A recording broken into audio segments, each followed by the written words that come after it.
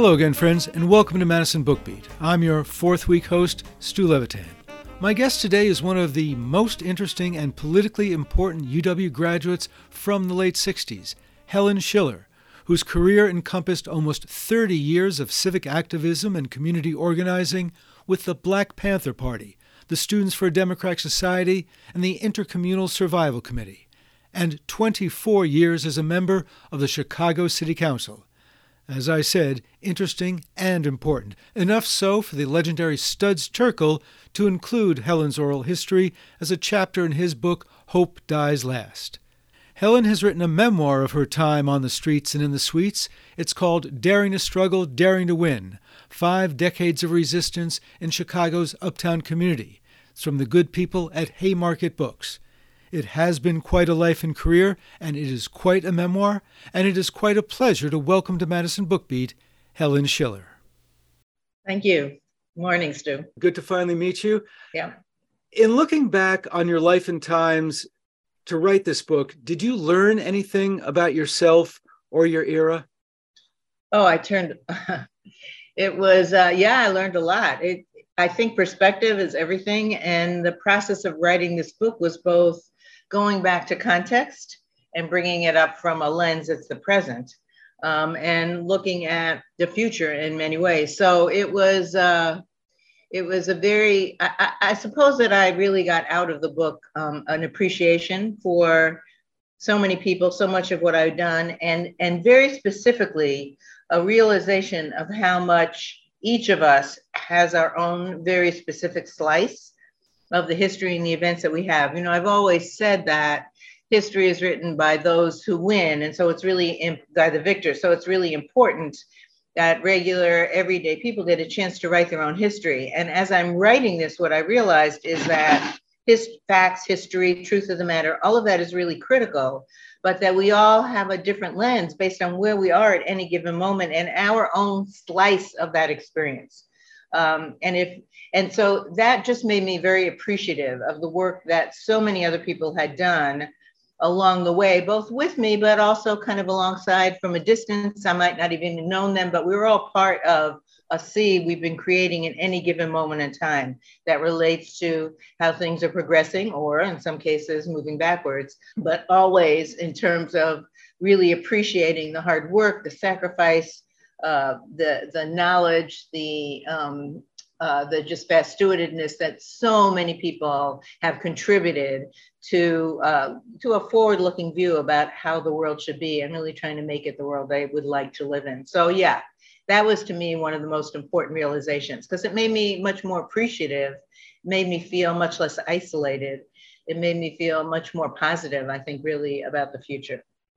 But in terms of looking at your own actions and motivations and reactions over the course of those decades, did you learn anything about yourself looking back at your earlier iterations that you might not have realized at the time, and only with the hindsight of the big picture did you understand how things fit together? I think that probably I didn't think of anything that I did as being particularly important of itself. I always saw myself as part of a collective process. And I think that I realized how important that process was and how much people contributed to it. But also I realized I was always much stronger than I thought I was. Did your sense of being part of a collective entity for change differ when you were on the city council as opposed to when you were with the International Survival Committee and doing stuff as a community organizer? Yeah, for sure. Intercommunal Survival Committee, actually. So we always talked about prestige of power and spent a lot of time, at least I did, putting that in context in order not to be impacted by prestige of power. Because if you're going to challenge power, you're going to speak truth to power, then you really need not to be caught up in prestige of power. So the day I became alderman, it was quite surprising that even some of my closest friends and comrades treated me different. Everyone all of a sudden treated me differently. It was like all of a sudden that title made a difference.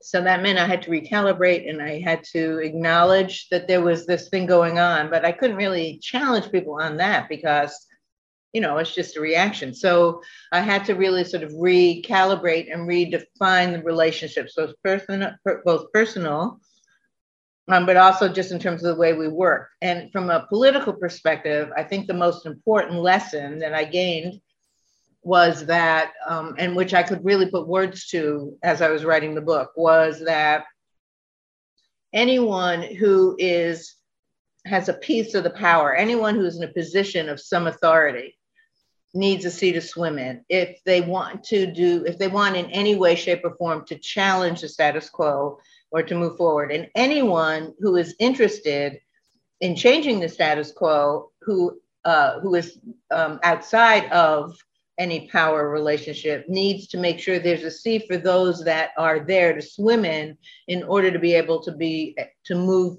along, to be able to make those changes.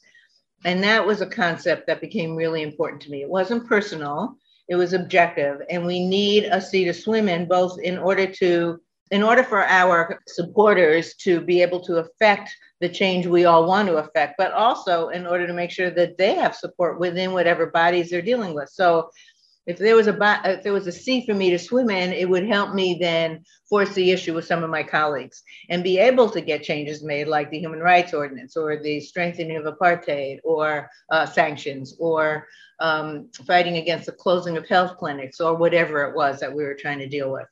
And that was really very, very, a very important concept for me. And it's one that I really find myself talking about all the time. You can't, especially in Chicago now, we're getting ready for municipal elections. And that's the one lesson I have, is not just for the people who are excited about somebody running or the candidate, but also for the candidate. In other words, for each to understand the symbiotic relationship that's really necessary in terms of criticism and struggle, in order to be able to appreciate people coming from their left to push them forward, or even maybe just close, not necessarily, but say the most extreme, coming from their left to push them forward, and not to get defensive about that, but to embrace it. Not always going, sometimes you have to kind of be in the middle in order to use that to push somebody else to join you in order to make to have the vote you need or whatever. So the sea to swim in is really critical.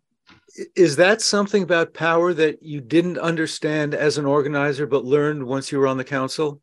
Well, I think that relationship. So I always knew that we had to push people, but this definition of it, this concept of it became crystal clear as I was reviewing different things that happened. So I just, in terms of the answer to your question, writing the book helped me be much more clear about this. So it's a concept that I can pass on now. As an alderman, well, as a community activist, I think I talk about this at the end of the book. As a community activist, we were always making demands that things be changed, and we often did organizing that showed it was possible. And our point of view was, don't ask us how to do it. Here's the concept. You need to deal with that. As an elected official, I needed, I actually learned right off the bat from Harold Washington in 1983 when he became the mayor. One of the things that was true is that very few organizations, people's organizations or anyone that were doing work in the community that wasn't tied to the machine, had very few, if any, probably none actually, had access to resources to help them do what they were doing. Harold said, look, we're going to take all these Black grants that we have from the federal government, whatever, and we're going to open it up. And I need all of you guys who are part of creating the movement that helped me get elected to now step forward and start doing things. Take a project, take something that you're going to build a model for in your community that we can then test and see if it works in city government. And people all over the city did that. In Uptown, we focused on a health project called the Good Health Place, but people did different things all over the city. The point about this is that his perspective was, let's just open it up. Let people who are really there on the ground help us figure out how to redefine this government. He had been very specific. He wanted to challenge institutional racism and institutional corruption. He was very clear that that was something that you couldn't do overnight, that it had to be internalized, that you had to make changes, but also the change had to be internalized. And he always said it would take at least 20 years, which in and of itself is a huge, I think, important lesson. These are protracted struggles. that it takes time.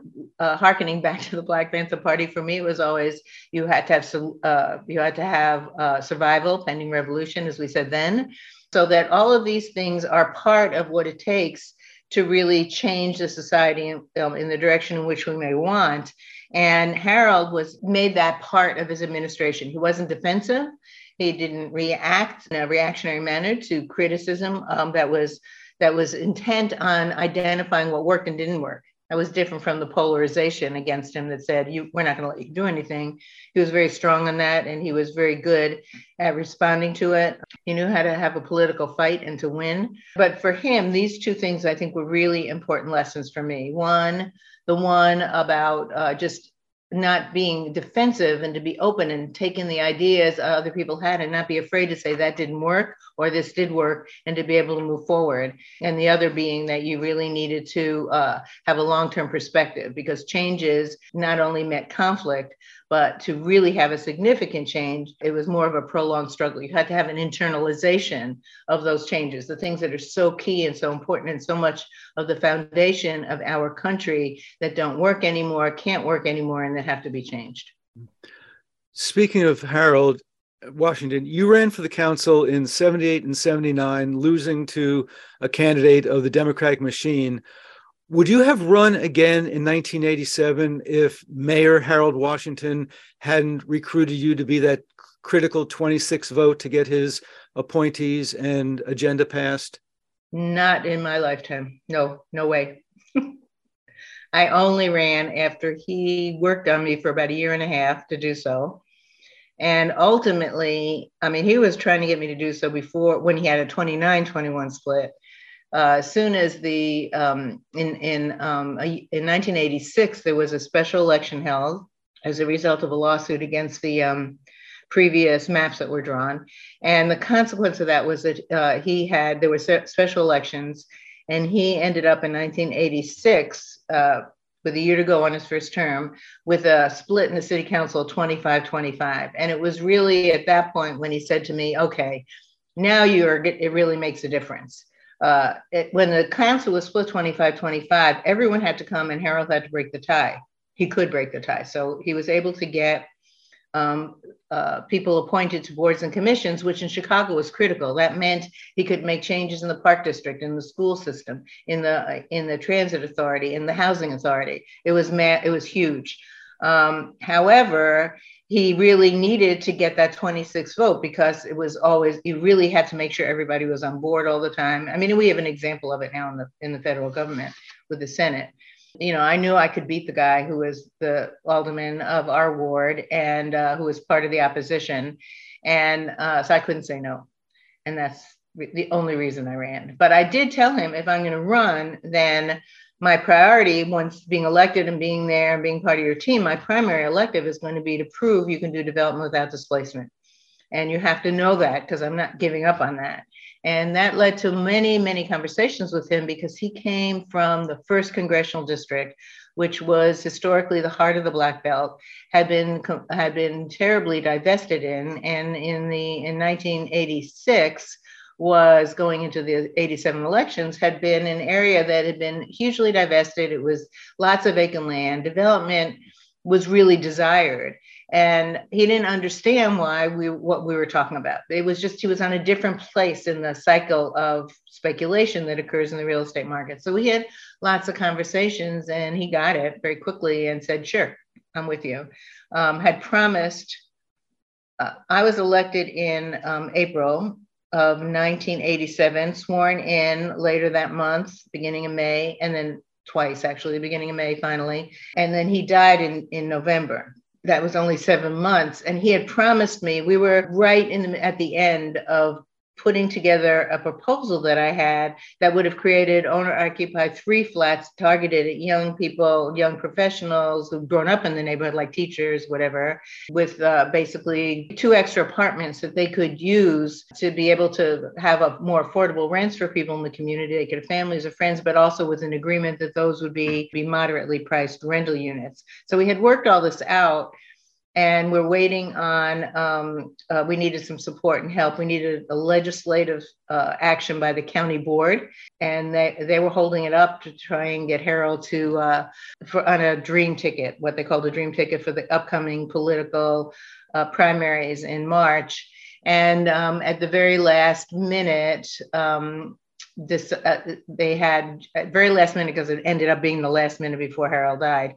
There was an agreement. So we were moving right along, but Harold had told me that he would put his housing commissioner on it, as a priority starting in January. And meanwhile, we were doing this, we were putting together all of the mechanics necessary to do this one thing, but starting in January, he was going to really work with me on the legislative pieces that I have to deal with development without displacement, et cetera. And then he died, and the council immediately, the new majority in the council, which was organized quickly to really, from the perspective of Harold's opposition, to basically break up his coalition. It was more complicated than that, but that's the essence of it. Took power, and they took control, and they immediately killed my proposal. And everything from there was uphill. Whatever I did, I mean, I had I actually had a proposal to change a minor change in zoning in order to make sure that domestic violence shelters addresses were not public. The way it existed was, in order to be able to open legally a domestic violence shelter, you had to go through what we call the Zoning Board of Appeals and get approval. To go before the Zoning Board of Appeals, you had to give your address. It had to be public, so everybody could know what the address was. So you didn't have any of the official domestic violence shelters were all public, which was really a problem, because that would lead to violence. And it took me 10 years at least to get them to agree to make a minor change so that wasn't the case. I mean, it was insane. Now, who fought that? It was many aldermen fought it, and the mayor's office of intergovernmental affairs said, we can't do it because we won't get enough support from the aldermen, because they think you're really talking about opening up the floodgates for homeless shelters. I'm like, well, I'd love to open up the floodgates for homeless shelters, but that's not actually what this is about. And the aldermen, so I tried to go around that, but they were right. The majority aldermen were really opposed to it. But they all could have changed that. I mean, the mayor's office could have come down and said, no, we're doing this. But they were terrified of having more homeless shelters, and they perceived the domestic violence shelters, some of them perceived it as being for the homeless, but many of them just said, well, it's a slippery slope. It'll be a slippery slope. So it took me a good 10 years. Yeah. We're talking with Helen Schiller. Her book is Daring to Struggle, Daring to Win: 5 Decades of Resistance in Chicago's Uptown Community. Let's go back to the beginning. Your parents were immigrant Jews from Eastern Europe, members of the Communist Party in the 30s and 40s. How old were you when you found out you were a red diaper baby? I don't know. I don't know. I guess I probably always knew it. I have no idea. So it didn't make a big... My parents weren't, by the time that I was, probably around the time I was born, they stopped having much of a relationship to the Communist Party. I think my dad, who liked to argue a lot, was probably kicked out around the time that I was born, and my mother just stopped going to meetings. So they kind of just fell away. My mother had been mostly involved. My mother had been involved in organizing she'd been a nurse in the 30s and 40s. So she was involved in late 30s, early 40s. She was involved in some union organizing as a nurse. My dad was pretty much a self-taught chemist, had actually taught chemistry, I believe, at NYU during as part of the WPA. It was hard to get details from him, but by at the beginning of the war, his family, he hadn't been in touch with his family. He came here alone when he was 12 from Latvia. And the only communication was writing. He wasn't much of a writer, so he didn't have much communication with his family. But the Jewish community in New York pretty much knew what was happening in the Holocaust, and even if it was being denied by the powers that be. So in the late 30s and early 40s, and when the U.S. got into the war, he tried to join the army. But when he came here at the age of 12, he was alone. He pretended to be 16. He passed for 16. And so his legal age was always 4 years older than his actual age. And they wouldn't accept him in the army. So they said he was too old. And, this was personal to him because he knew all his family was being affected. And by then, Latvia had been, had been completely taken over by the Nazis, or at least, I guess it was all of Latvia. So he was very concerned, and he was a chemist. He made paints and lacquers for textiles. So, and he was pretty sure, or at least he felt or believed, that all of the major chemical companies were actually doing stuff in Germany, and they were creating. They were part of the creation of the chemicals that were being used to kill people in the gas chambers. So he refused to work for any of them. So he started his own business. It was very small, and that's what he did, made paints and lacquers. So he was very busy doing that. My mother was helping him, and they were raising kids. So they pretty much just did their own thing, and were very, but always talked, had huge, often personal arguments reflected in a political discussion at dinner. We had dinner every night at 6, and every night at 6, there was a conversation about politics and about what was going on in the world. So that was really what I remember. But my mother had gotten rid of most of her political books. We had a scare, which I read about in the book, and my father did with the FBI. My mother got rid of almost all her books, but one that remained was Reconstruction by Howard Fast. And that was the first chapter book that I read. I just took it off the shelf one day and read it. And I think that probably had more influence on me than almost anything else during that period of time. That and the McCarthy hearings that my father had me watch a few years earlier. Your father died well before your political career got started. He died in 1973, but it was my political career, but I was already in the Intercommunal Survival Committee. Okay. He was extremely supportive. He gave me money. He gave me almost the last of money that he had to give to the Black Panther Party in Chicago. He was very present and very supportive. Your mother, though, did live throughout your entire career on the city council. What did she think about your work? Well, my mother always thought you weren't successful unless you were a doctor or a lawyer, and pretty much a man. So it wasn't until, I don't ever think I ever got any kind of positive encouragement from her until I became an alderman, because that was prestige. So then all of a sudden she could be proud of me. One of her flaws. Anyway, so she was, she loved it. She was very proud of me. And then as she got older, she needed more and more assistance. And I was going to, even though I had a brother who lived in Connecticut, he worked, and he came in to visit her occasionally, but she really needed help. So I was literally coming out to see her once a month and just do bunches of stuff for her until it was clear.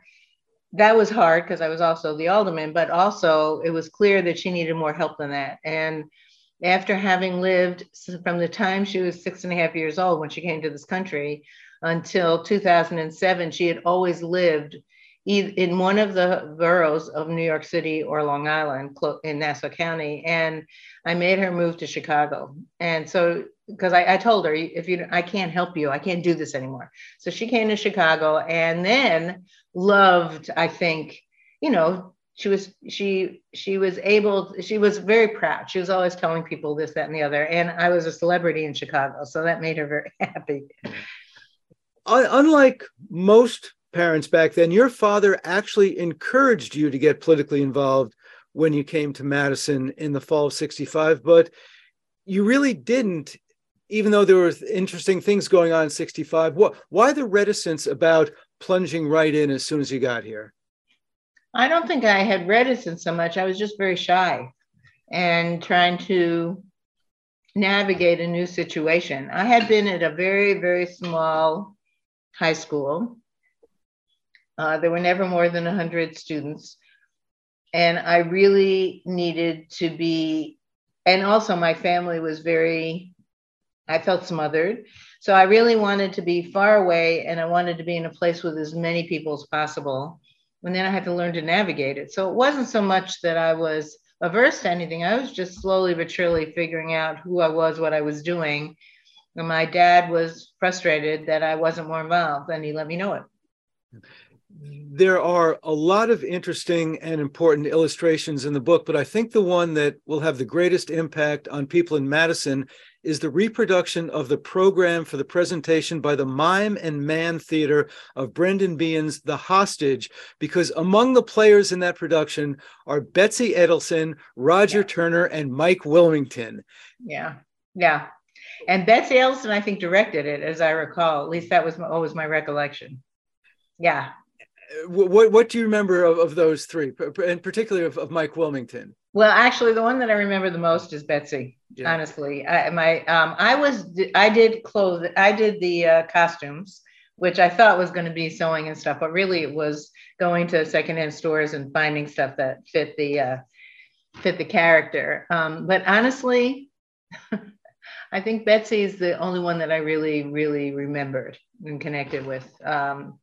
There's so many people that go through my life and I don't remember them. And in fact, I hadn't remembered that Michael was on that until I saw the playbill when I was putting the book together, truth be told. Yeah.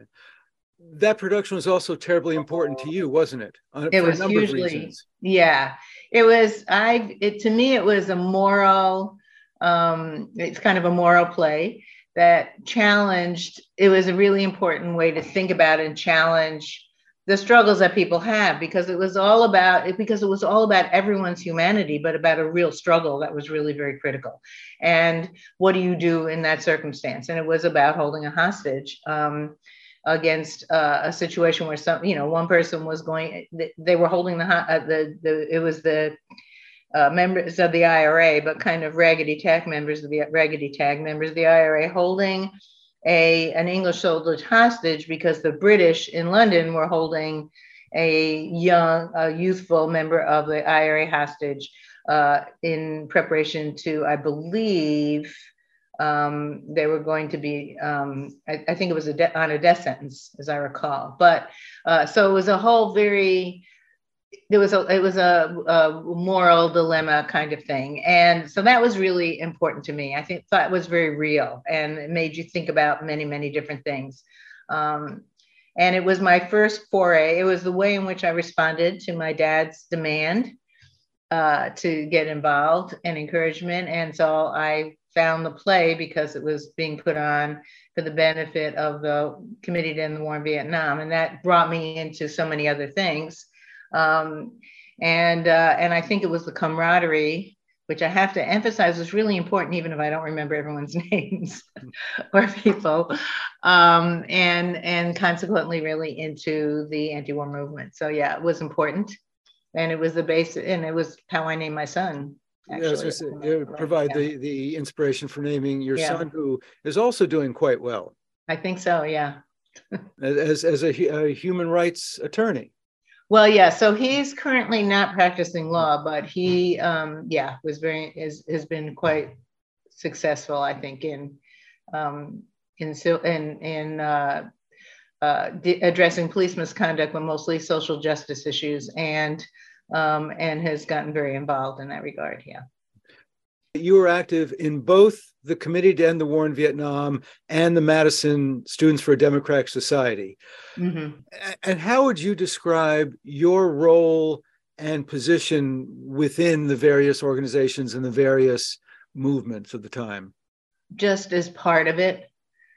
I don't think I had any special role. I did go to Cuba in 1968 as part of an SDS sponsor. It was before the Venceremos Brigade. It was part of an SDS sponsored trip of 30 students in the summer of 1968. I think that when I came back, I did do several large meetings that along with others who had been on the trip. And that was, in my recollection, the only time that I really was sort of public or like the person anyone was focused on, because I was part of a forum and we were talking about our experience in Cuba. I think generally speaking, I always thought of myself as sort of one of the workhorses that, and I felt very comfortable there. I was, one of the people just doing work. I hope I can convey this in the way I want to. I've done a fair amount of reading in this period. I've written a book on Madison in the 60s, so I'm conversant with these issues. Mm-hmm. And I had never come across your name until this book, but you've been doing this and you have stayed committed and active for 50 years. And I'm just wondering if there's any connection between people who were not seeking the limelight 50 years ago, who continue to do stuff day in and day out for 50 years, as opposed to people who were seeking the limelight 50 years ago and may have been bright stars for 2 or 3 years and then gave up the struggle. Well, I don't know the answer to that, but what I do know is that there's thousands of people, if not more, millions in the world, who are very engaged in the struggle in different places, who may never be known, the unsung heroes, because only some people get the limelight, and there's a lot of ways and reasons for the limelight. They take it, they're given it, whatever the reason being, but that's not a reflection of the significant numbers of people that are part of creating the opportunity for that limelight, or as I would say, the sea to swim in.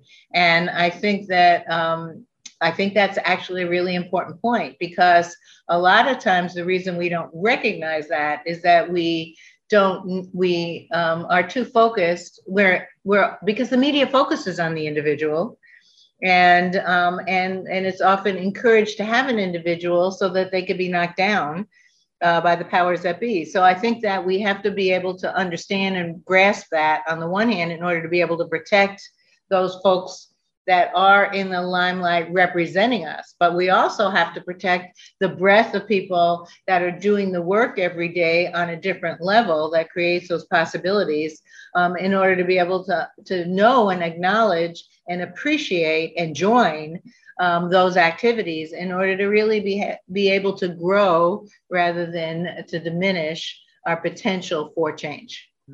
One of the many actions that had a couple of leaders and a lot of people online was blocking of the Commerce Building on October 18th, 1967, to prevent people from interviewing with the Dow Chemical Company because it made napalm for use in Vietnam.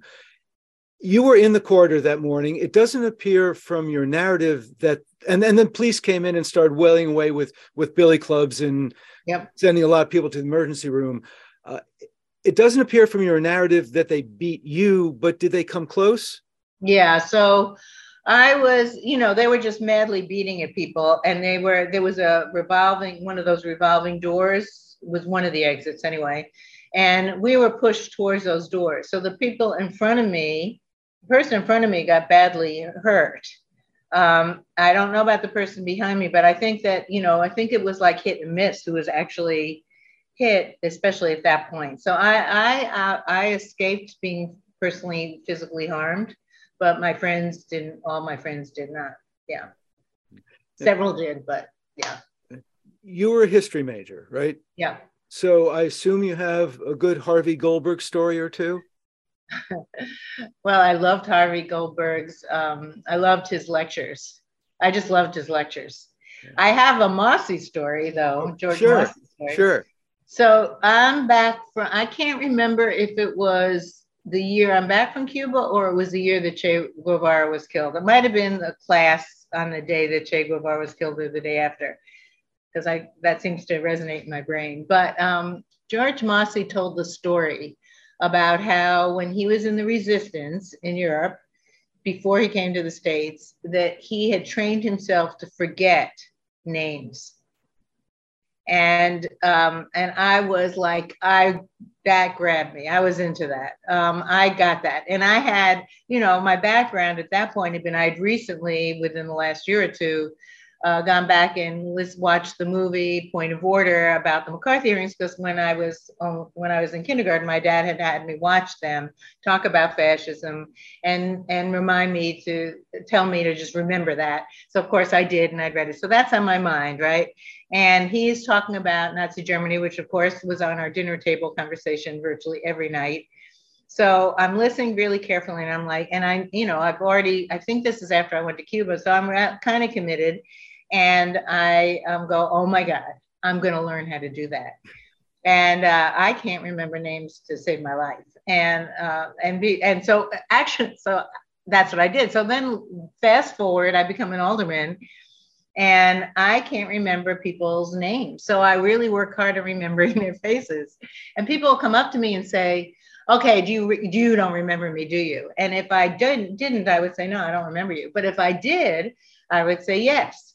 And then they would say, well, what's my name? And I'm like, oh my God, I don't remember names. And they would look at me, yeah, like you don't remember me. So then at that point, I would remember, however, every way I knew them, because I knew them, I recognized them. And then I would tell them all the ways that I knew them. I'm like, you live over here, your aunt is so-and-so, you've got this many kids.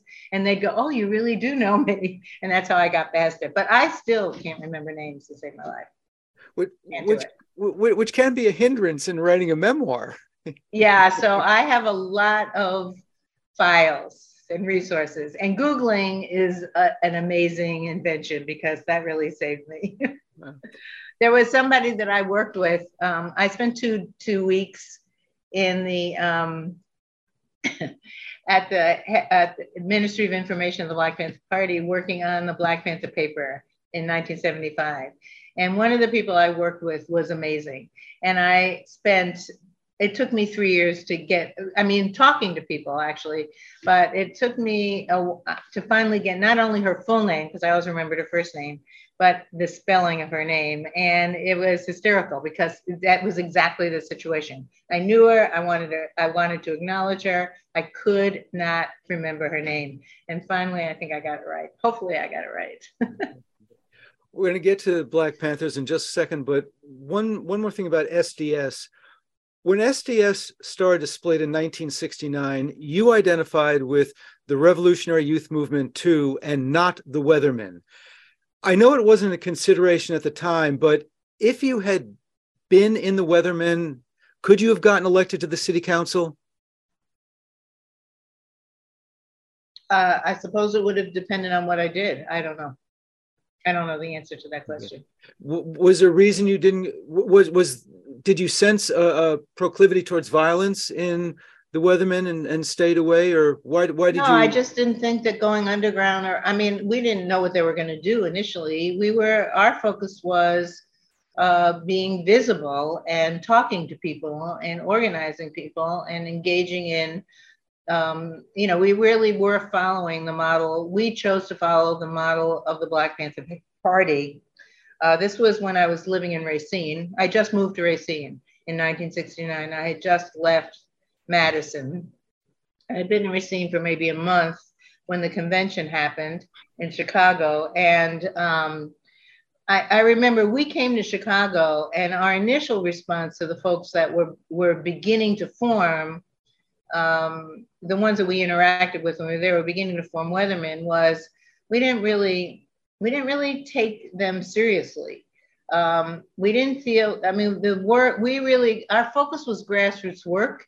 And so we didn't really take seriously or feel like anyone else was going to necessarily be effective. We felt like the reason we went there was we were out of the classroom, we were out of the campus, we wanted to get in the real world, and we needed to interact with people directly. We all agreed on what was wrong with the world. We agreed with the kind of changes we envisioned. It was just, we didn't agree on the tactics. We felt that we were in different times and places in regards to what we needed to do. And in my mind, it wasn't ever really a choice. I thought we were on the better path, at least for me. And it was just a handful of us in Racine. There were a few people that had gone also to do the same work in Milwaukee and also in Waukegan, Illinois. Each of those work that was being done in each of those places, varied some. I think that there were, of the people who went to to Milwaukee, I'm pretty sure some of them ended up with Room 2 and some with the Weathermen. But we pretty much, after Fred died, really focused just on Racine and had some interaction with people in Chicago, largely because we were interacting with the Black Panther Party. And I kind of lost track of most everyone else. We were so focused on what we did every day. You just mentioned Fred. The title Daring to Struggle, Daring to Win is a slight modification of the adage from Illinois Black Panther Party Chairman Fred Hampton's adage, dare to struggle, dare to win. You heard him say that in a social sciences building in May 1969 with the added commentary, if you don't dare to struggle, you don't deserve to win. What do you remember about that first direct exposure to Fred Hampton? Well, it was in an auditorium. I see it as an auditorium. I guess it was a classroom. It was huge. It was big. In my memory, it was big. I think if I went there again, it might be smaller. But he came in with an entourage, a pretty large entourage of Black Panther Party members on security. So at first it felt a little intimidating, but all that fell away as soon as he started speaking. And for me, it was a call to action. And that's really what I remember, just really appreciating that I had been there and had that opportunity to hear him speak. And yeah. No, go ahead. No, it was very important. Later on, when we were in Racine and we learned that he had been killed, it was a turning point for me. At that point, actually, I was there with Mark Zalkin and Steve Gold, both from Madison. And we were seriously, Mark and I were, I'm not sure if Steve had been with us in Racine yet, but we were all there. And Mark and I had just had a huge fight, and we were planning on leaving, just leaving Racine. We were going to split up and leave Racine. And we woke up to hear that Fred had been killed and looked at each other and said, we can't go. We have to go back. We may not, want to talk to each other, but we're going to go and do this work. And Steve joined us. And we were determined at that point to cement some kind of relationship with the Black Panther Party. And because we really were committed to work under the direction of Black leadership.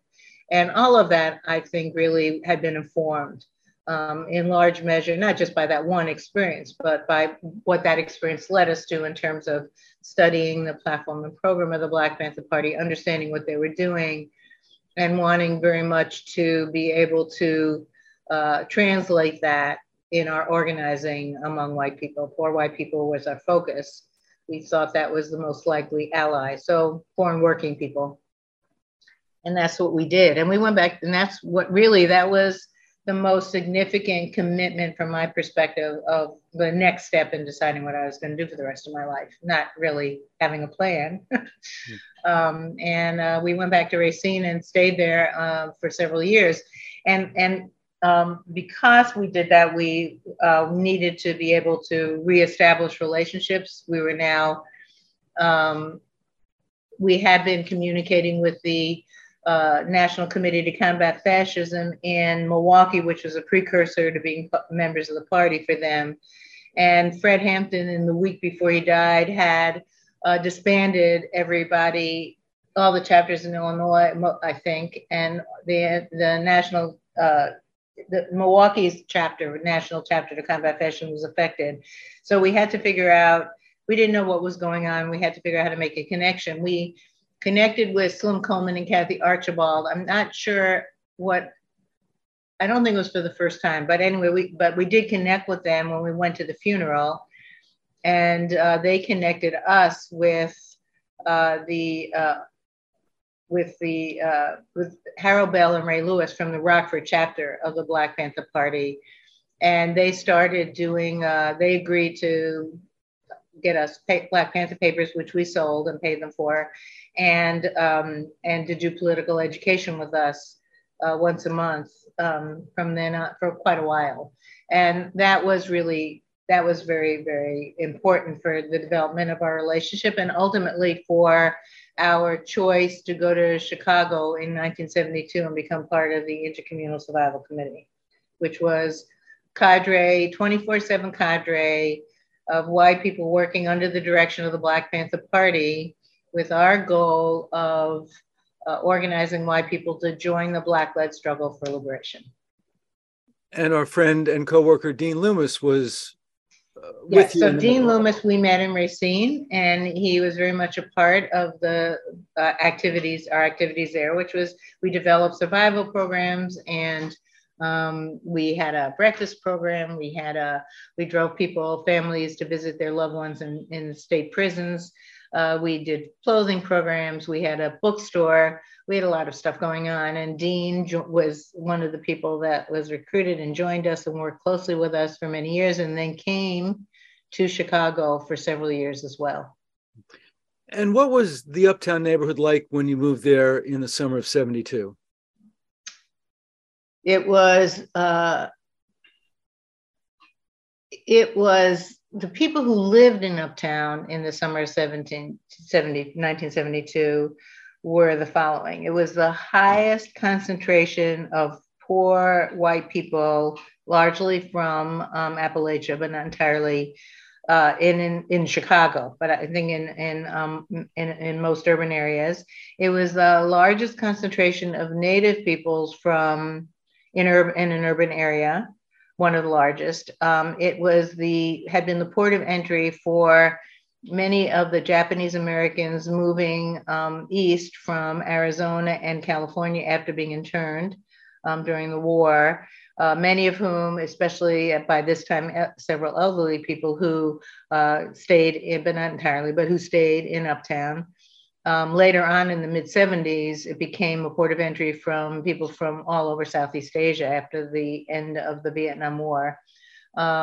There was I think probably Koreans already living there. Later on, even later than that, it became port of entry for Russian Jews, seniors mostly, who were coming in through the various different Jewish organization airlifts from Russia, from the Soviet Union.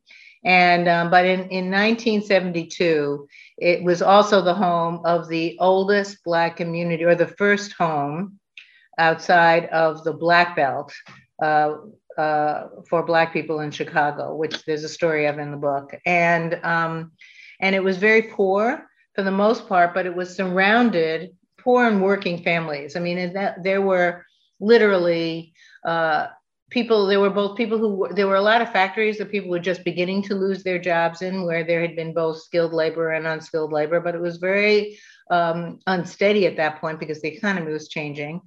And a lot of the factories were closing or beginning to, or they were changing how they were doing stuff. But there was also in the mid 60s and early 70s throughout the country, federal government had created through Congress mortgage programs, low interest mortgage programs during a time of double-digit inflation, in order to encourage the construction of low and moderate income housing. And they were all high-rises that were built, some for seniors, most for families. And in Chicago, there were 10,000 of those built, and 4,000 of them were in the broader Uptown area.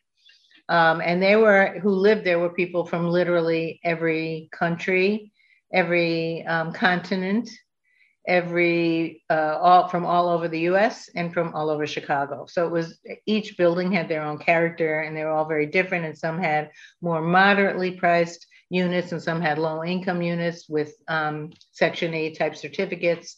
So that if you put all that together, it was hugely diverse.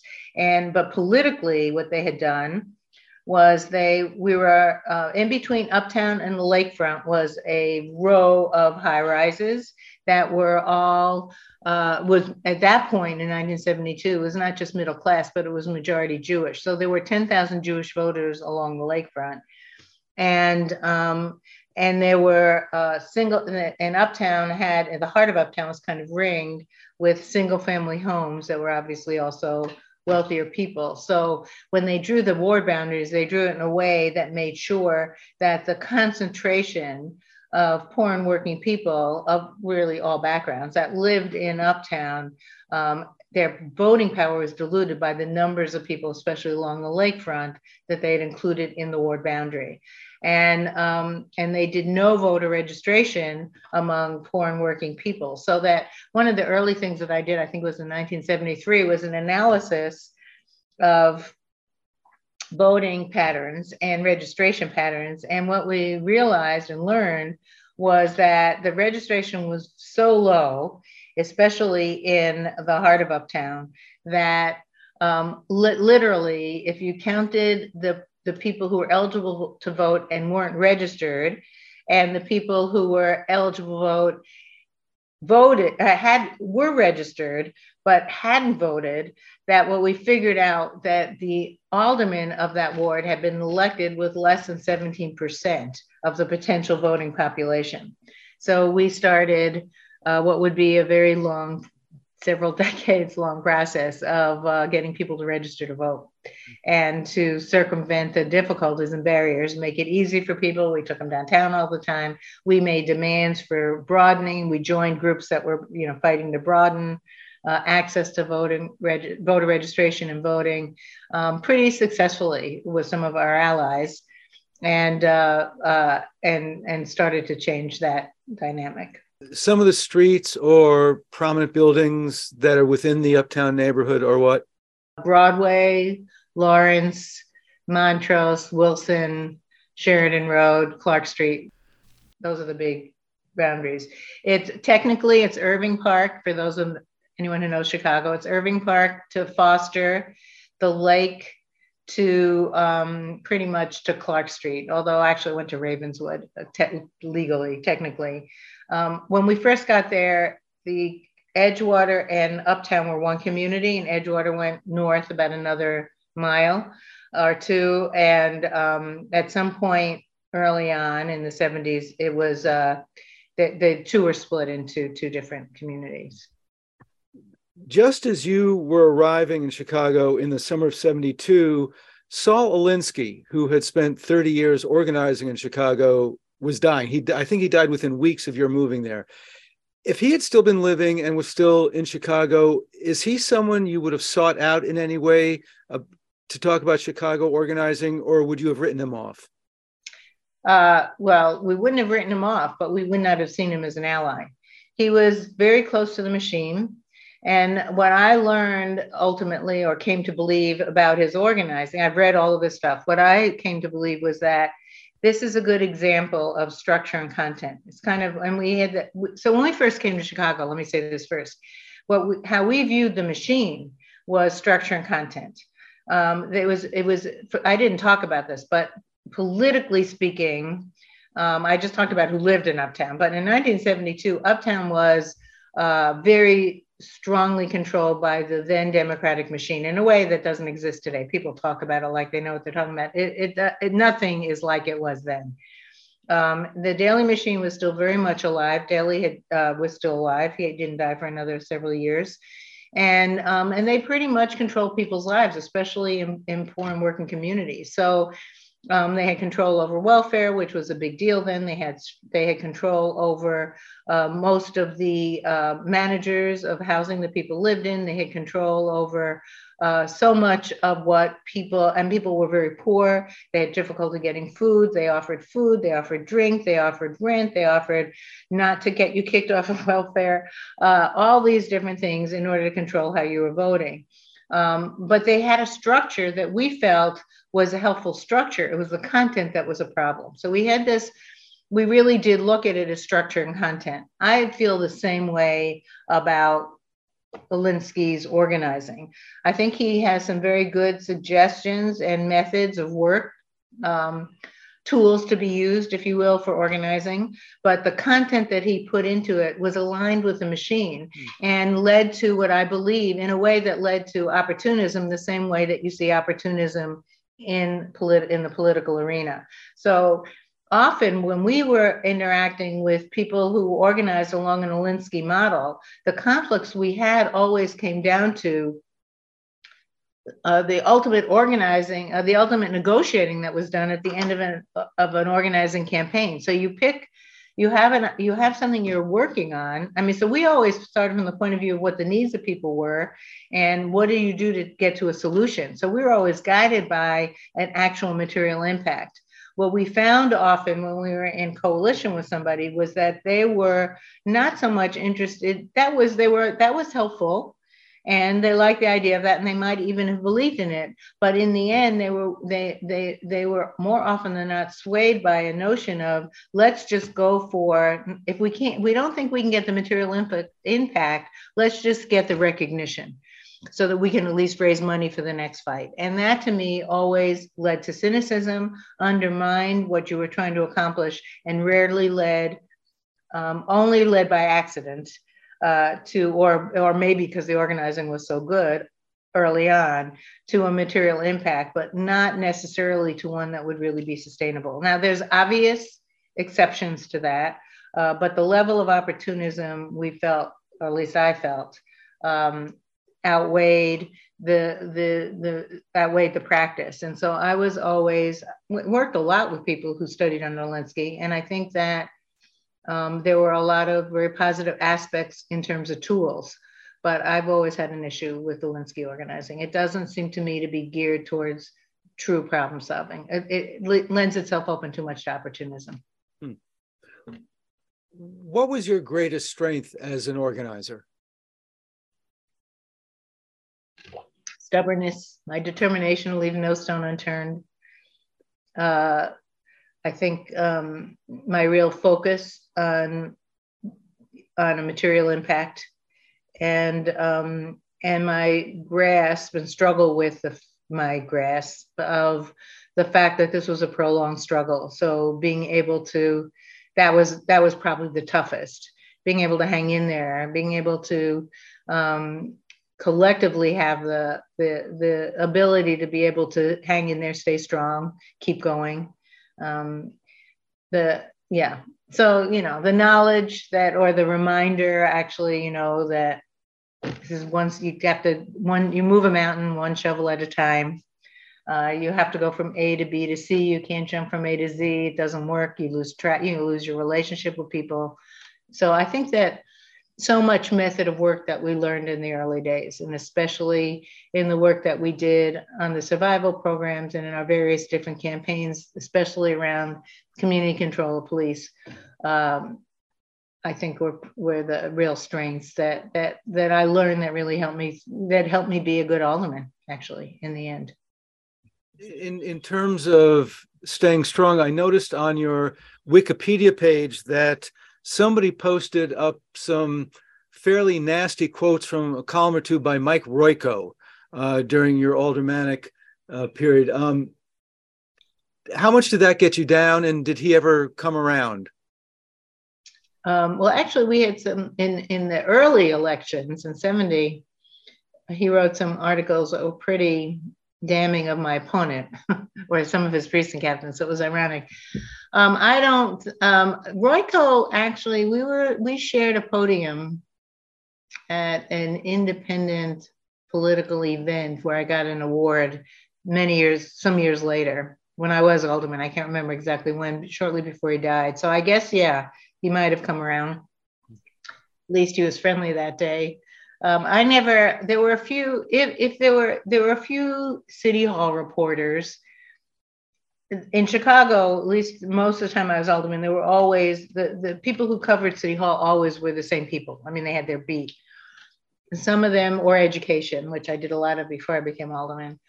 So I did develop some relationships with some of the different reporters, but most of them, I had a tense relationship with, because they didn't understand where I was coming from. And sometimes I was able to get it across and sometimes not. But the main problem I had is that I'm always looking for a solution, and I'm not really interested in a superficial response to anything. I want people to understand the essence. So you have to get to it. And I think by sorting through details before I get to a general statement. So that, I'm saying all that to say it's very hard to get a soundbite out of me. And the reporters that wanted to cover me were very frustrated by that. And the ones that didn't, just, it was great. They just didn't have to cover me. And if they had to, I realized that even though it was counterintuitive, it was important for me to give them a mouthful because it was the only way, my only chance of getting any kind of decent coverage is if they understood where I was coming from, or if at least they had the facts. So I always had this sort of song and dance that I did with reporters. Sometimes friendly, sometimes just struggling. In the decades before you got elected, when you were doing the organizing, what action gave you the greatest satisfaction? Oh my God, I don't know. I loved ultimately getting into conversations with people where I could see a light bulb go off. Or, you know, so there were moments when, like, I do have one story in the book where I had knocked on someone's door multiple times and trying to get them to, while I was doing home distribution of the Black Panther paper, trying to get them just to talk to me. Because we always had much more, we had a lot to say. We'd talk about the paper, but we'd also talk about all the things we were doing in the community. And after multiple times that I knocked on his door, he's a huge guy. I didn't know who was behind the door. He opened the door, grabbed the paper out of my hand and said, and I, you know, I kind of like, what's going on here? So I'm like, oh, and then he says, what do you have there? And he grabbed it out of my hand and he just started talking to me and joined the home distribution route. So that was, as a story representative of, that was it. You know, you actually, there was a light bulb moment. You actually made a connection. So that was both, you know, one-on-one, but there were so many things that we did that were rewarded by the participation of so many more people that there's probably too many to mention. Yeah. What about on the council? What do you think were the most important things you accomplished on the council in terms of the greatest positive impact to the greatest number of people? Was it the increased AIDS funding? Was it some of the development issues? What do you think? For me, it was, boy, I don't know. Every day seemed like a struggle around something. There are things that I can tell you that this is sort of an opposite answer, but I can tell you that of all of the things that I did do, the ones that I feel like we didn't do enough of or didn't figure it out, because it's really all about, anything can be solved ultimately, you just have to figure out what it is. The ones that I feel probably the only one that, I hate to use the term regret, but let me use it loosely and say that the one area of regret would be in the area of police misconduct and, well, actually, in the structure of the police, the institutional racism and the institutional inherent corruption that exists within the police department, and the absolute difficulty and inability to make the kind of changes that we still need to make to really change the relationship, especially for young people who are constantly geared towards a process of criminalization rather than a process of realizing their, you know, really being able to, having their chances and opportunity to realize their full potential. And I think that's where I feel the most concerned about. Those where it's been possible to make change, clearly the human rights legislations and changes that were made were important. But on housing, to me, it's about stable communities. Housing to me is really critical to that, only because if you don't have a roof over your head, it's hard to be stable. But it's so much broader than that, which is also where the police come in. But it's really, ultimately, if you don't have true public safety where everyone feels safe and has the opportunity then to fully realize their full potential. So you need to be able to have access to the educational system. You need to have access to a stability, to a way to make money that gives you the opportunity to live your life as opposed to work. You know, you're not living to work, but you're working to live, but you need to have that work or some resource to do it. There's so many components of it. And for me, one of the most key issues was to address the issue of affordability in the city. And I had a lot of success in doing that, but I didn't have success in broadening enough the commitment to that so that that continued after I left the city council. So it's still on the agenda, supposedly, and it's talked about here and there, but to really move forward and make progress on this notion of both stable communities and affordability, of which housing is a piece, I feel like we've really gone backwards, not forwards, in the last 12 years. And even during the whole, since I've left, but during the whole time that I was there, that was a daily struggle. And to accomplish any kind of forward moving movement, it also was important that the broader number of people understood what was going on, which is why I spent so much time on the budget and so much time in the council making the budget hearings be fully engaged in, so that the media had a chance to be able to actually know what was the breadth, more about what was in the budget, because there was more hearings, and to be able to talk about it more to the public, and therefore have the public know more, but also be interested in attending. So there were all these things going on that I think are key to people really getting into understanding what things are about. But you can, and then to act accordingly and make demands. And I think that while in some ways there's more of that because there's some more progressive people on the council, in other ways, some of the real key questions for me that have to do with having a material impact and really dealing with public safety just are not getting, they're moving too slowly. They're just moving too slowly. So I'm very hopeful at this next series of elections that there can be, I'm really positive about what the potential outcome can be. And hopefully the level of debate and discussion is more than just a superficial telling people what they want to hear, but a real, and more often than not, a real conversation about what could be and what we need to do to get there. Speaking of the budget, was there much of a reaction when you voted the first time for a Mayor Daley budget in 1999? Oh, when I don't think it was 99. I think it was 2000, but oh my God, that was a big deal. No one could believe it. It was a very big deal. And the funny thing was that, ultimately, I remember thinking about this and saying, this is really my habit, and I really don't have a problem with voting no again, but I don't really have a reason to. So because they had agreed to do a bunch of citywide stuff, which no one understood why I was talking about citywide stuff. So I got I got them to agree to do an amnesty program on parking tickets, which was huge because, people couldn't go to work because they couldn't get their car. They couldn't pay for it. And they were like, well, it affected people in my ward quite a bit, but it was citywide. And it was like, why are you working on citywide stuff, as one example? That was constantly a question to me. But to me, everything is related, and you're also helping people in your ward.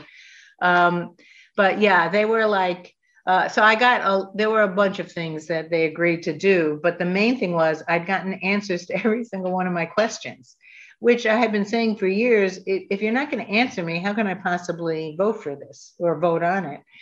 And so I had gotten the answers to every single one of my questions. I'd gotten them before the vote. Most cases, I'd gotten them before the committee heard that department. And so it seemed like if I voted against it, I was just being cued. It wasn't, but I didn't really have an argument because my argument had been that you weren't giving me the information, and they were actually agreeing to make changes. So to me, it was like, okay, if I vote for this budget, I'm now in a position to be able to use this activity that, this sort of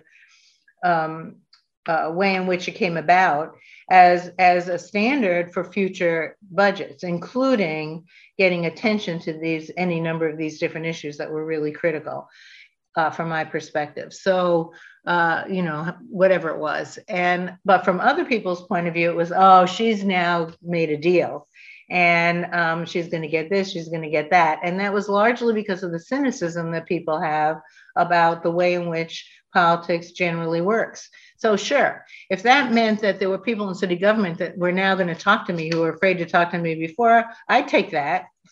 That was great. And I would take advantage of it. It wasn't like I hadn't figured out how to do it before, but that made life easier. So that meant I could do more. So that was good. But that wasn't the reason I was voting for it. The reason I was voting for it is I'd made demands and they'd been met. And now it's time to move on and make more demands and get those met. And, but yeah, the reaction was, it was amazing. I mean, it was like, oh my God, there were people, the person who was the chairman of the budget committee at the time jumped up because she didn't know I was going to do it and was like, she screamed and she turned to me because I sit behind her a few rows and was like, really? Did you really say that? Yeah, it was funny. How did that then play into a couple of years later? There's a so-called big box ordinance that mandated a $9.25 minimum wage to be indexed annually, cost of living index, for stores with 90,000 square feet.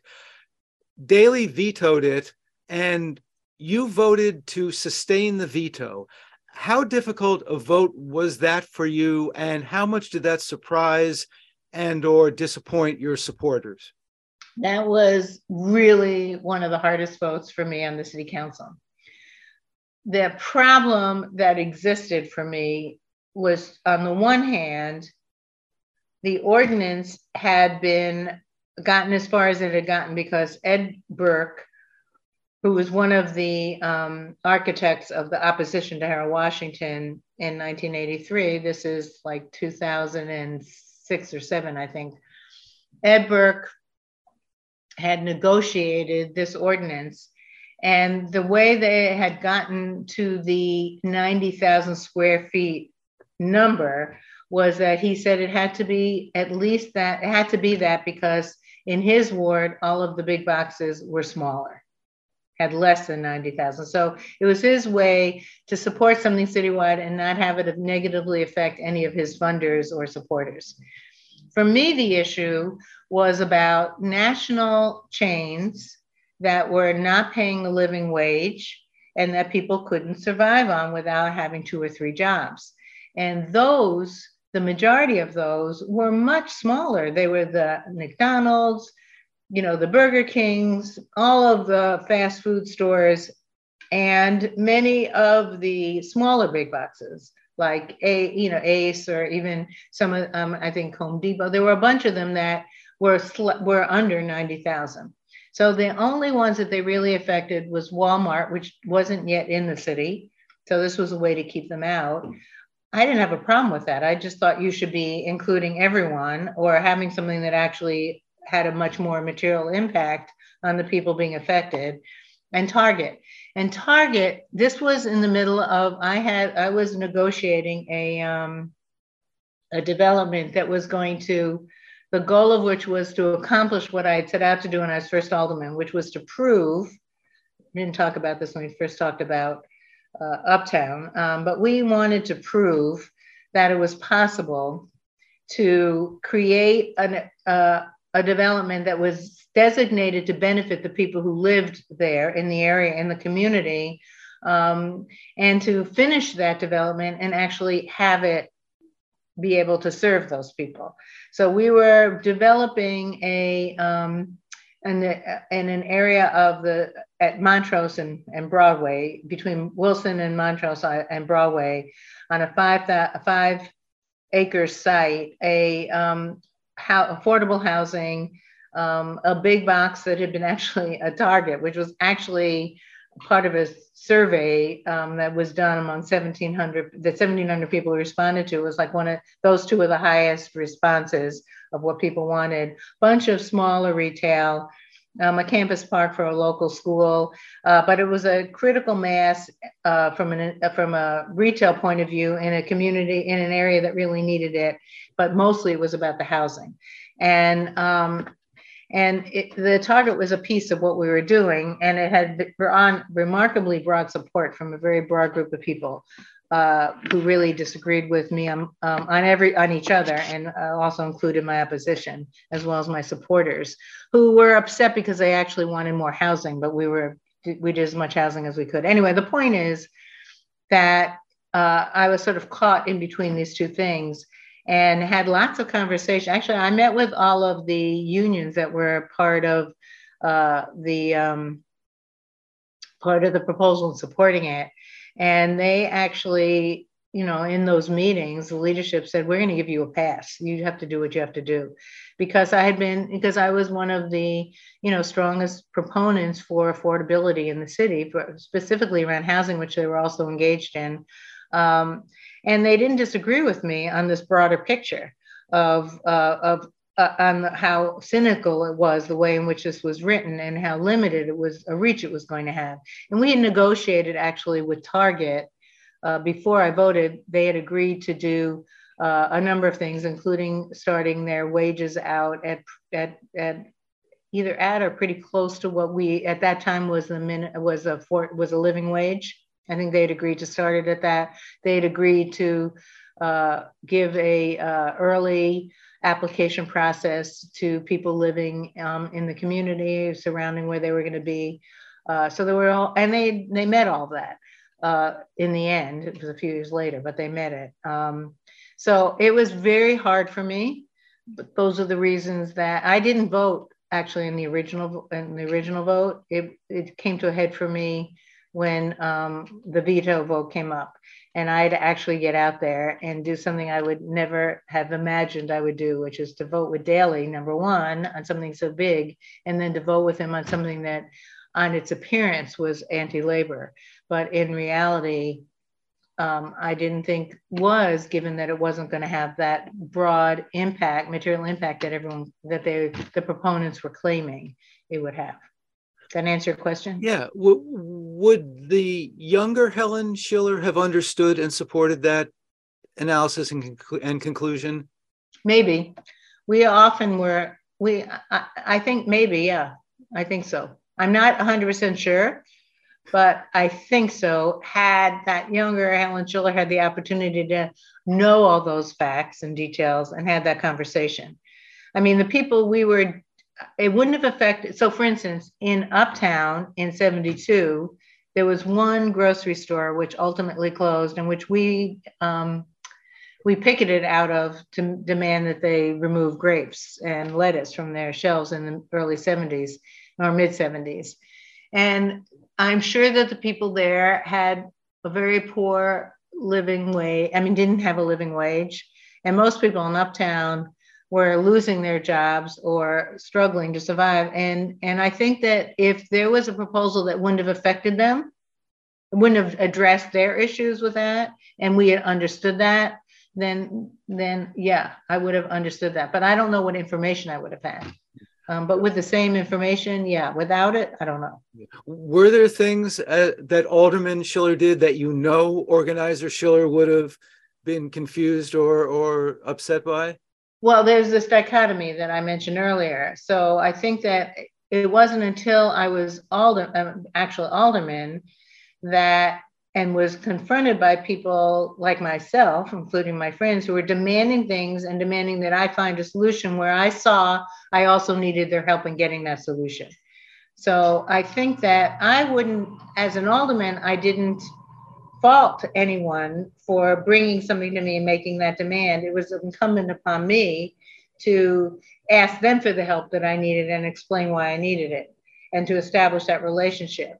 So in that sense, as the activist, I don't think that I would have, if as an alderman, I wasn't responsive to the activist, then yeah, as an activist, I would have been really upset. But having said that, as an alderman, had I not done that and someone had pointed it out to me, I hope that I would have understood that I had to make a change. I think that most of the time when it was pointed out to me, so we had some conflicts, and it was difficult because I couldn't always, some of this stuff, you don't really know whether you're going down the right path or not until it plays itself out. So it could be a while before you are able to make an evaluation. Am I making the right or the wrong choice? So I think that as an activist, I didn't care about that. As an alderman, I had to actually do something that would have an impact on someone's life. There was some power involved there. I had to be concerned about it. And, we're still waiting to see in some cases whether it was the right or the wrong choice. So I think that's the difference, if you know what I mean. How has Chicago city government changed since you first got elected in 87 and since you left in 2011? Well, Harold Washington was a unique mayor and not any, he raised the bar in a lot of areas. I think that Sawyer and then Daley, the two aldermen that followed him, mayors that followed him, made an attempt in different ways. They were in different situations to meet that bar. In Daley's case, he never quite grasped the essence of Harold's embracement of the bar that he made. So for instance, he set a bar on minority participation in contracts as well as in hiring. He set a bar on school reform. He set a bar as an example, on other things too, but take those two examples. Daley tried to meet the bar, but he did it in a way that Harold never would have, I don't think, especially with school reform. And so we didn't really get school reform. We did do, as an example. So, and there were shades and variations of these things. After him, there's some things that stayed within the DNA, if you will, of the city as an issue that no mayor has really figured out how to address since. I don't think they had the same political will. And Rahm followed Daley and Lightfoot has followed Rahm. And I don't think that in either case, at least, and also with Daley, at least on the issues that are most critical ultimately to address, the issues truly of institutional racism and corruption have been, are high on the agendas. They may be, institutional racism may be important for Lightfoot, but addressing it or figuring it out from the perspective of the people most affected has continued to be done in a manner that is more blaming the victim than in solving a problem.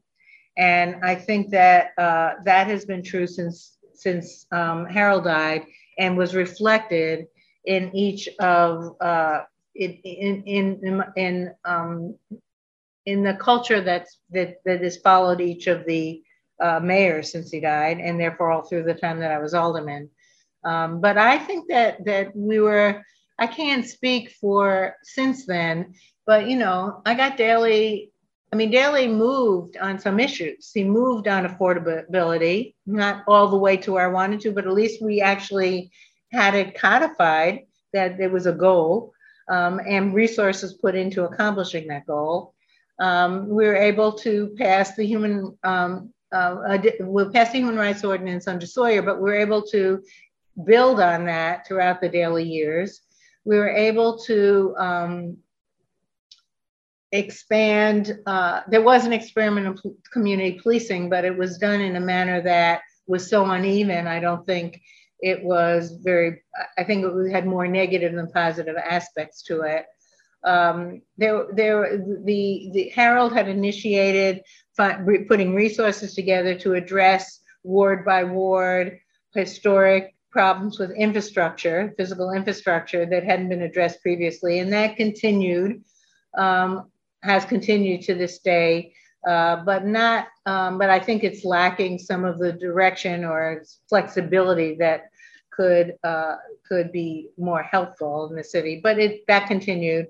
So we're not where we need to be, and there's a lot that has to be done, but at the core of it is the question of affordability and the question of public safety, and specifically how that is determined through the operation of the police department. And until we address those things, the city is not a welcoming place, as welcoming a place as it should be to the majority of people who live here, in my view. And how has community organizing changed since you moved to Uptown 50 years ago? Well, the city has changed so much. and the development of technologies had a huge impact on people in so many different ways, and it's also impacted just the structures that we live in and where we live and our expectations. So it's such a different world. And organizing, so there's all the organizing you do through social media, which I have to admit to not entirely understanding and grasping, counting a lot on younger people who do grasp it. And so, I just have a lot of faith that they know what they're doing, but I don't understand it necessarily. But the stuff we did, the door-to-door work, is much harder to do. It's harder to get into places. It's harder to, but still, where you can go door to door and people are doing it, which they do much less than they used to, I think is still really important. It's that face-to-face contact, whether it's through social media or in the real world, is critical. And I think there's less of that than there used to be. But there's so many other ways in which people communicate. So it used to be more focused and concentrated the way they did. It was easier for me anyway to be able to understand that and deal with it. Today, it is a whole new ballgame, and there are people who understand it much better than I do. And I think they have to give the answer to that question, but that wasn't there 30, 40 years ago.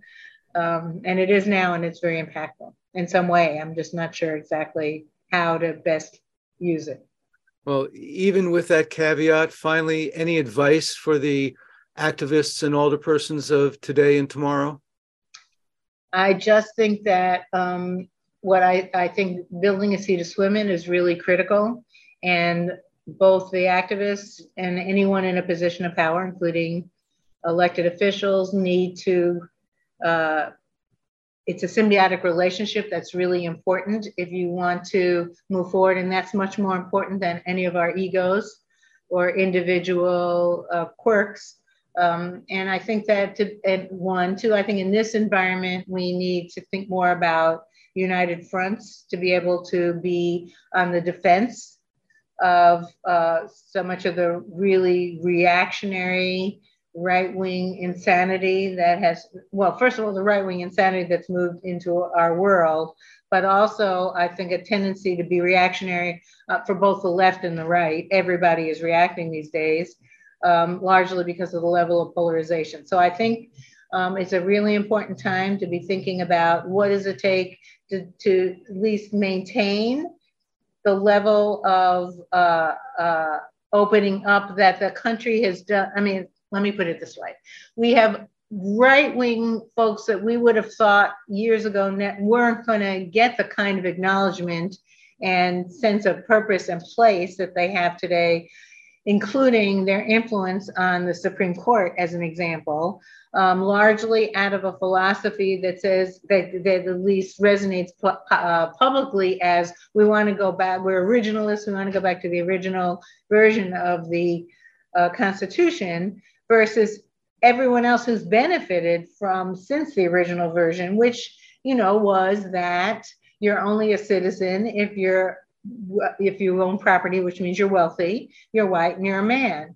And but also which had in it, through the Bill of Rights and the way in which it was structured, the opportunity to broaden those rights. So all up through amendments. And so all the ways in which those rights have been broadened since the late 18th century, in terms of civil rights, in terms of the right to vote, in terms of all of those things, are at risk now because there are people who actually have a majority on the Supreme Court making these decisions that believe that we should get rid of those things, that progress.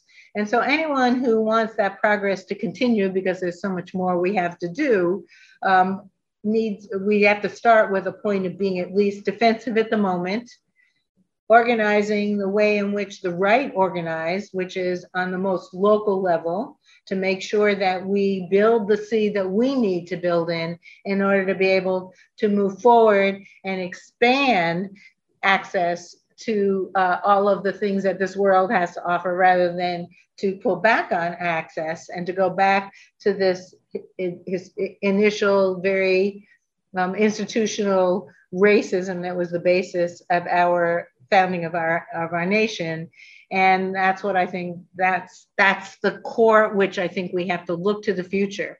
We have to protect what we've gained. We have to make sure we build a sea in which to swim in order to be able to expand and broaden that. And in the words of Chairman Fred, dare to struggle, dare to win. Absolutely. You don't dare to struggle, you don't deserve to win. I'm afraid that is all the time we have with Helen Schiller. Again, the book is Daring to Struggle, Daring to Win, 5 Decades of Resistance in Chicago's Uptown Community, from the very good people at Haymarket Books. George Dreckman will be your host next week with his guests Frank Grant and Rich Bogovich. I'll be back on Boxing Day, that's the day after Christmas, with local musician Michael Massey for a conversation about his memoir, More. Until then, on behalf of News and Public Affairs Director Charlie Pittman, engineer Andrew Thomas, and all of us here at Madison Book Beat, I'm Stu Levitan. Thank you for joining us. Now, as Ben Sidran plays us out with a little bit of Little Sherry, please stay tuned for Alex Wilding White and All Around Jazz. You're listening to WORT 89.9 FM Madison, listener-sponsored community radio.